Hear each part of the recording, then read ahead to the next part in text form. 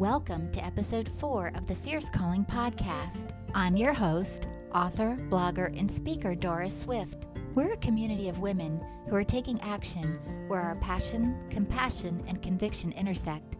I hope this podcast inspires and encourages you to walk in your fierce calling and use your gifts to impact the world. Today, I'm talking with Kathy Burrus. Kathy found her fierce calling during a journey of grieving. After she lost her young daughter, she found something in her daughter's belongings that changed the trajectory of her life and calling. She shares how she walked through that journey with God and how she's now helping other women to get unstuck and make a remarkable difference in the world. Listen in as I have a chat with Kathy Burrus. Thank you for joining us on the Fierce Calling podcast. And I have my friend with me, Kathy Burrus. Welcome, Kathy. Hello, Doris, and thank you. I'm loving being here. I know that we have a lot of similarities in our calling, in our passion. So start off a little bit about your story. You know, being an author was never on my bucket list. I wanted to be a lot of other things, but not an author. But 13 years ago, our youngest daughter died in a car pedestrian accident. And in the back of her journal, the words started being upside down. So we flipped it over, and there we found a title page called Lovely Traces. And chapter 1, which was Once Upon a Time I Was Born. And then she says, wait, I should start at the beginning. And she says, once upon a time, this boy met this girl and they fell in love. And she writes one chapter about my story, and ends the chapter with, and then I was born. And so I immediately that morning knew at some point this was a book she left for me to finish. Not that she knew that, but so for the 10th anniversary of her death, I launched Lovely Traces of Hope, which was my first book. And in it shared how she had at one point said, Mom, my favorite color means my favorite word. And I said, what's that? Because she had just painted her room hot pink, hot yellow, hot orange. Oh, wow. and she said, no, green's my favorite color, and it means hope. And so literally my grief journey was looking for the lovely traces of hope that were left for me to find my way out of the grief tunnel, which is what I called it. And the journey of writing the book helped me to see so many ways that God had showed up. You know, the book is about me. It's about Alicia. It's our story, but it's really more about how God showed up. And I think that has been a huge part of me trusting enough that he's going to show up in the next part of the story too. So His faithfulness. That's so Yes. beautiful how you were able to continue what your daughter started, and it was just meant to be that way. God. And it felt like such a connection with her in that process. So yeah, that meant a lot. That's beautiful and therapeutic for you to work through that process. Very much so. With the Lord and feeling that she was close when you were doing it. Very much so. Precious. So where would you say going toward looking at your fierce calling? Because that certainly was a fierce calling you did not really realize was in you until this came forth. And then what would you say now that passion would be, like where your passion, compassion, and conviction intersect? Where would you say that would be, Kathy? You know, first of all, I want to say I love those 3 words. That triad does describe fierce calling so beautifully. So I love that you've challenged me to kind of think this through again. As I was writing my second book, Envision You Unstuck and Confident, it was born out of my desire to try to move past my stuck place of grief. You know, I thought writing the first book, Lovely Traces, I could kind of put my grief up on a shelf now and I could move on, and I couldn't. And I noticed layers and layers of grief. So in writing this second book, I began to recognize that the passion that I had and what I was writing in this book was not a new awareness for me. It was not a new journey. This was something that actually started when I was a very little girl, and recognized that I wanted to be someone special. And if I wanted to be special, other people around me wanted to remember they were special too. And that was the word I used. I want to be special. And this was before junior high. And so when you start to recognize that God has been part of the message I have right now, God has been planting that in me all this time, the passion of it has been growing through the story, which has been nurturing me and, helping me to hone my design and my values and those things that are really important to me. And that is where the compassion came from, as I learned to listen to my story and learn to listen and watch for God to show up in the middle of all of that. And so passion has been growing. My compassion has grown out of my story, and the conviction has come. And I think I've always been convicted that God is good, and I wanted people to know that they are special. And I wanted people to know that. But I think when it's coupled with the awareness that life is short, even my 84-year-old father will say that life just went so fast. But when my daughter died at 15, life is short and it's fragile. And why not watch for God to show up? And why not live out of who we really are? And why not do it now? Why not be who we were made to be now? And I think that conviction has only been strengthened over the last 13 years since I had to start over. Everything I believed about myself or about God or about myself in God had to be challenged after my daughter died, because could I experience that kind of pain and God still be good? I wasn't sure. And I really had to start ABC 1, 2, 3, all over again in learning to know who he was. And as I did, learning to know who I was all over again. Wow. Do you recall a certain turning point that you had it through that process? There were several significant times, but one of those that I remember very strongly, wondering if I could really be honest with God, because if I was really honest with God, I would really scream and holler and yell and shout. Yeah. And so Psalm 77 is a huge chapter for me. God has used it in my life several times, but in the beginning of Psalm 77, the first 6 verses, the psalmist is really honest about what he's experiencing. He can't sleep, he can't eat, life is just really hard. He remembers the good old days, and it's not like that anymore. And then there's 2 or 3 verses where he gets really honest about how he feels about God. And in some translations, it's like, you big bully, go pick on somebody your own size. Basically. And I remember thinking, okay, if the psalmist can be that honest with God, then so can I. And I imagined myself, I was in my bed, but I imagined myself climbing up on his lap and just started to tell him how I really felt. And it ended up with me just beating against the pillows and screaming and crying and feeling like I was stomping on toes and slapping faces and hitting him on the chest. And I thought, can I be this honest with God? But when I was done, when I was exhausted, when I had screamed all I could scream and cried all I could cry, why would you let this pain happen to me? Why take my daughter? Whatever that was that I needed to yell. Where was I? In his lap. Yeah. In his arms. And I think that was one of the most intimate wrestlings I ever had with God. And to realize he already knew I felt all of this. He already understood the pain that this mama's heart had.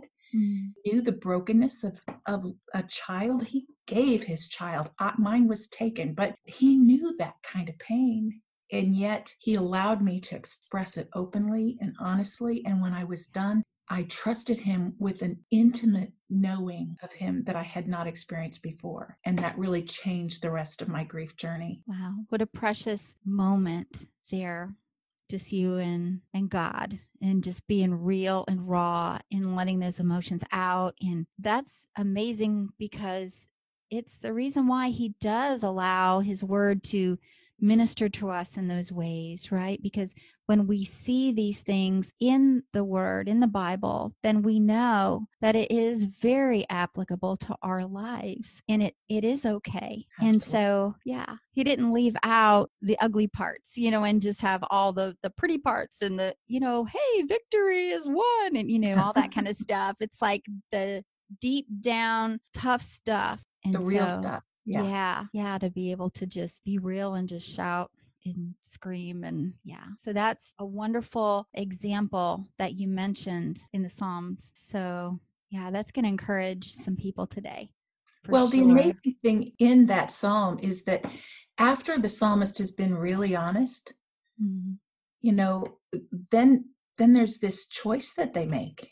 I will choose to meditate on who you are. I will look at you. I will see what you've done. And the next words that the psalmist says is, oh God, your ways are holy. And I experienced that knowing that, seeing, and yeah, that we sometimes fear getting that honest. We fear in some ways because what if God isn't big enough? Mm, What if he's not who I thought he was? What if yeah. it's not enough for my situation? And when we come to realize that he is, he's still good, he's still right, he's still in control, he's still big enough, he's different. Oh my goodness, so different than we expect him to be. But when we see God, and the psalmist talks about, the Red Sea seeing God and standing at attention, when we see God, life changes, things change. It doesn't necessarily change the circumstances, Yeah. but it changes us. And we Yes. see who he really is, and then that changes everything. In just that step out, because so many will turn the other way and not make that choice. And, that God has these plans and he has the plans for you. And you are walking in your fierce calling and helping other people. So, talk a little bit about that. How are you using your gifts that you have received from the Lord to impact the world, impact the lives of other people on a daily basis? Well, I am a coach, a life coach, particularly for women who long to make the remarkable difference, but they're stuck somewhere and they're not sure where they're stuck. So I've realized I'm an unstuck coach, or I'm a coach to help you get unstuck. As a person who has been unstuck or has been stuck herself. So I'm an author, and I've got these 2 books now that tell the story of how God showed up for me. And I'm so grateful that he's using them to help others process how he can show up for them, just to listen to their story and to recognize that he's not wasting anything. Yeah. The good, the bad, it's that tension that we live in of easy, hard, joy, sadness that he's working in. He's not wasting a moment of it. So I'm using, I think one of the things that has been real significant for me is recognizing that I am still me, even though I'm a grieving mom. Mm. Or I am still me, even though I wanted to be a pastor's wife all my life. And then my husband needed to not be a pastor anymore. And I suddenly went, now who am I? Yeah. And recognizing that I never was, God never designed me to be the pastor's wife or the life coach, or the author. He designed me to be me with my gifts, my abilities, and my story, and use that wherever I am, in whatever role I play. And that is part of the conviction that I feel for women, that place that my heart breaks for when we compare ourselves to other people and come up wanting, come up inadequate. We listen to the expectations others have for us, and we feel like I'm not good enough, not enough in general. And so I think what I long to do more than anything is just to lift the chins of women to see the face of God, and then to see their own self. And so whether that's as a worship leader at my church, or that is a coach in a private session or in a group. I have some Facebook groups that I do where we have a lot of conversation back and forth about topics that are important to becoming unstuck, or important to listening to God showing up in her story. Those themes keep coming up because that's what matters to me. And it's part of that passion, compassion, conviction intersection that is the fierce calling that I have. Beautiful. And that is so true, how we can get all tangled up in identity issues of like, well, whatever we do or the roles we play. And that is so true. That is not really who we actually are. And that is so freeing. And I love how you use the word unstuck, because we've all experienced times in our lives where we felt stuck. So how is it that you help women? Like, what would be some first steps to becoming unstuck, and that you help them through? Well, what I challenge women first to do is just to stop. Just be still and listen. We seem to think that our life keeps happening around us. It's random. It's just random events that are happening, to us on a daily basis. And we experience one thing, like you and I have this conversation, and we hang up and we go take off into the next thing without stopping to reflect, what did I hear? What did I say? What is the impact? How can we use this time, this moment? And we never take the time to connect the dots, so to speak. And so what I challenge my women, especially in Envision You, is to just stop. Something will stop us. Either we'll just go till our body stops us, or we're going to intentionally stop and recognize that something's going on. I mean, a lot of life issues can stop us. But when we intentionally do that, our attitude and our spirit towards that stopping is really different than when we're forced to stop. And so I encourage women to choose to stop and to reflect and just notice what's going on, observe how it impacted them, identify how they respond to it, because the losses, the hurts, the pain, even the celebrations, the successes that we have are not our defining moments. It's how we respond to them that are. And when we don't stop to notice how we're responding, then we might be making the same response over and over again in a negative way. For instance, whenever I heard the word not good enough, I tended to throw my hands up and say, oh, well, okay, if I'm not good enough, but there, as I traced that back in my timeline, I recognized that the first time I really accepted those words was in the second grade from a teacher who loved me dearly, but I was begging to have a part in a school musical, because as a second grader, I realized that a fourth grader had a solo that I wanted. And I thought if I just told her that I could do it really good, that it would be, good enough. And she must have 1,000 times said, Kathy, honey, the fourth grader's already got that. Kathy, honey, you just can't do that. But at one point she turned to me very gingerly. I mean, I remember the moment, and she put her hands on my shoulder and looked at me very tenderly and said, Kathy, honey, you're just not good enough. Now, this is after 1,000 times of telling me other things, but I heard the not good enough part. Did she mean to hurt me? No. She's one of my favorite people in the whole world. But that moment was replayed over and over. And if I ever heard that, I threw my hands up and I walked away. So it wasn't what she said. It was how I responded that changed me and that I carried with me. And it wasn't until just a few years ago, well, maybe 15 or 20 now, but it wasn't until then that I began to realize how often I was replaying that in my life and how there were times where I shouldn't have walked away that I did. And so I think just noticing is a huge first step. Yeah. That's such great advice, because it's so true how we are, that we'll have an experience or an interaction or an encounter. And then, like you say, we go on to the next thing on our agenda or our to-do list, or all the demands that are going on in our lives, and our plates are full and we can't scrape something off before something else piles on it. And we don't learn anything from what we've experienced, right? If we don't stop to experience it. So that is a great piece of advice right there, girl. Word. That is so good, really in the part of becoming unstuck, because that is kind of reminiscent to me about being still and knowing that I'm God, or, that refreshment of you can stop, because the world is going to keep going and it's going to be fine. You're going to be okay.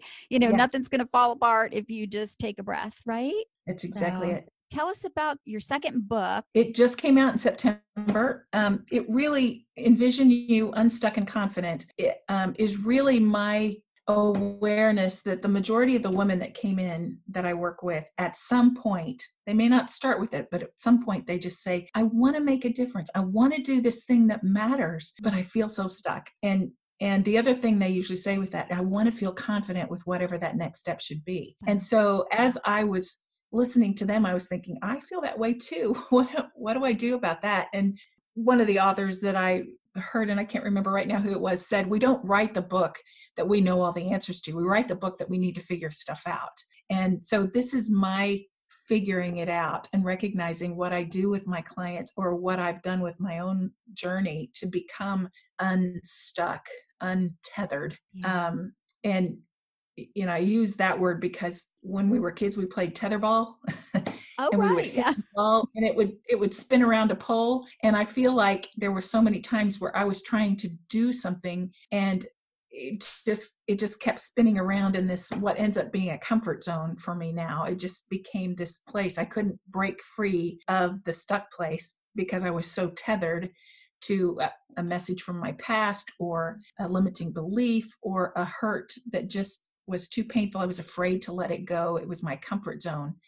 And so this book is my journey to become untethered myself, but to help the women that I work with and the reader to find where they might be stuck and what their response might be and how they can break free and break Nice. through who they really are. Yeah, I will definitely give a plug for your book because I have it and it's wonderful. And it's amazing because you wrote it out of a felt need of the women that you worked with, and also of yourself, and of all of us, where how do we get unstuck, and then how do we walk forward in confidence, and be able to do what God's calling us to do and accomplish the things that we are called to do, because we need that encouragement, and we need to know that we're not alone, Mm. and that there is always hope, and the Lord has a plan, and we can just trust that He's in control, because sometimes we can be kind of control freaks and want to Oh, make really? everything happen. Yeah, I don't know, have you found that too? So yeah, definitely. So what would be the one thing that you would want the person listening today, what would you want her to know? Well, I think you kind of said it. We're not alone. And so often I have a woman say to me, I can't tell anybody else this, because if they really knew who I really was, they wouldn't like me, or wouldn't approve, or wouldn't whatever. Yeah. And when the women join my groups, or when I'm sure you experience this too, when women begin to have honest conversations, they all of a sudden realize, I'm not the only one that feels this way, and I'm not just like her. Even though I've been trying to be like her, I'm not like her, and she's not as scary as I think. And I think those are things that we as women need to. It's scary because we may risk being so vulnerable with someone, and they may not be ready for that. Mm, And we might experience rejection. We may, yeah. but we may also invite them and give them permission to be real as well. And when we're real, amazing things can happen. We Yeah. can really grab what's honest and what's happening. And God does incredible things with our real, our And messy yeah. stuff. What a So step to even put yourself out there and be vulnerable, knowing that this might not end the way I would like it to end, but I'm doing what I'm called to do, or what's, going to free me right, of this, wearing this mask that, trying to pretend to be someone I'm not. exactly. And yeah, and just to be in community, and because I know a lot of times women struggle with friendships, and struggle with either they might be intimidated, or like you say, comparison and all of that, but to know that you can find community, and that you have something to contribute in your own unique way.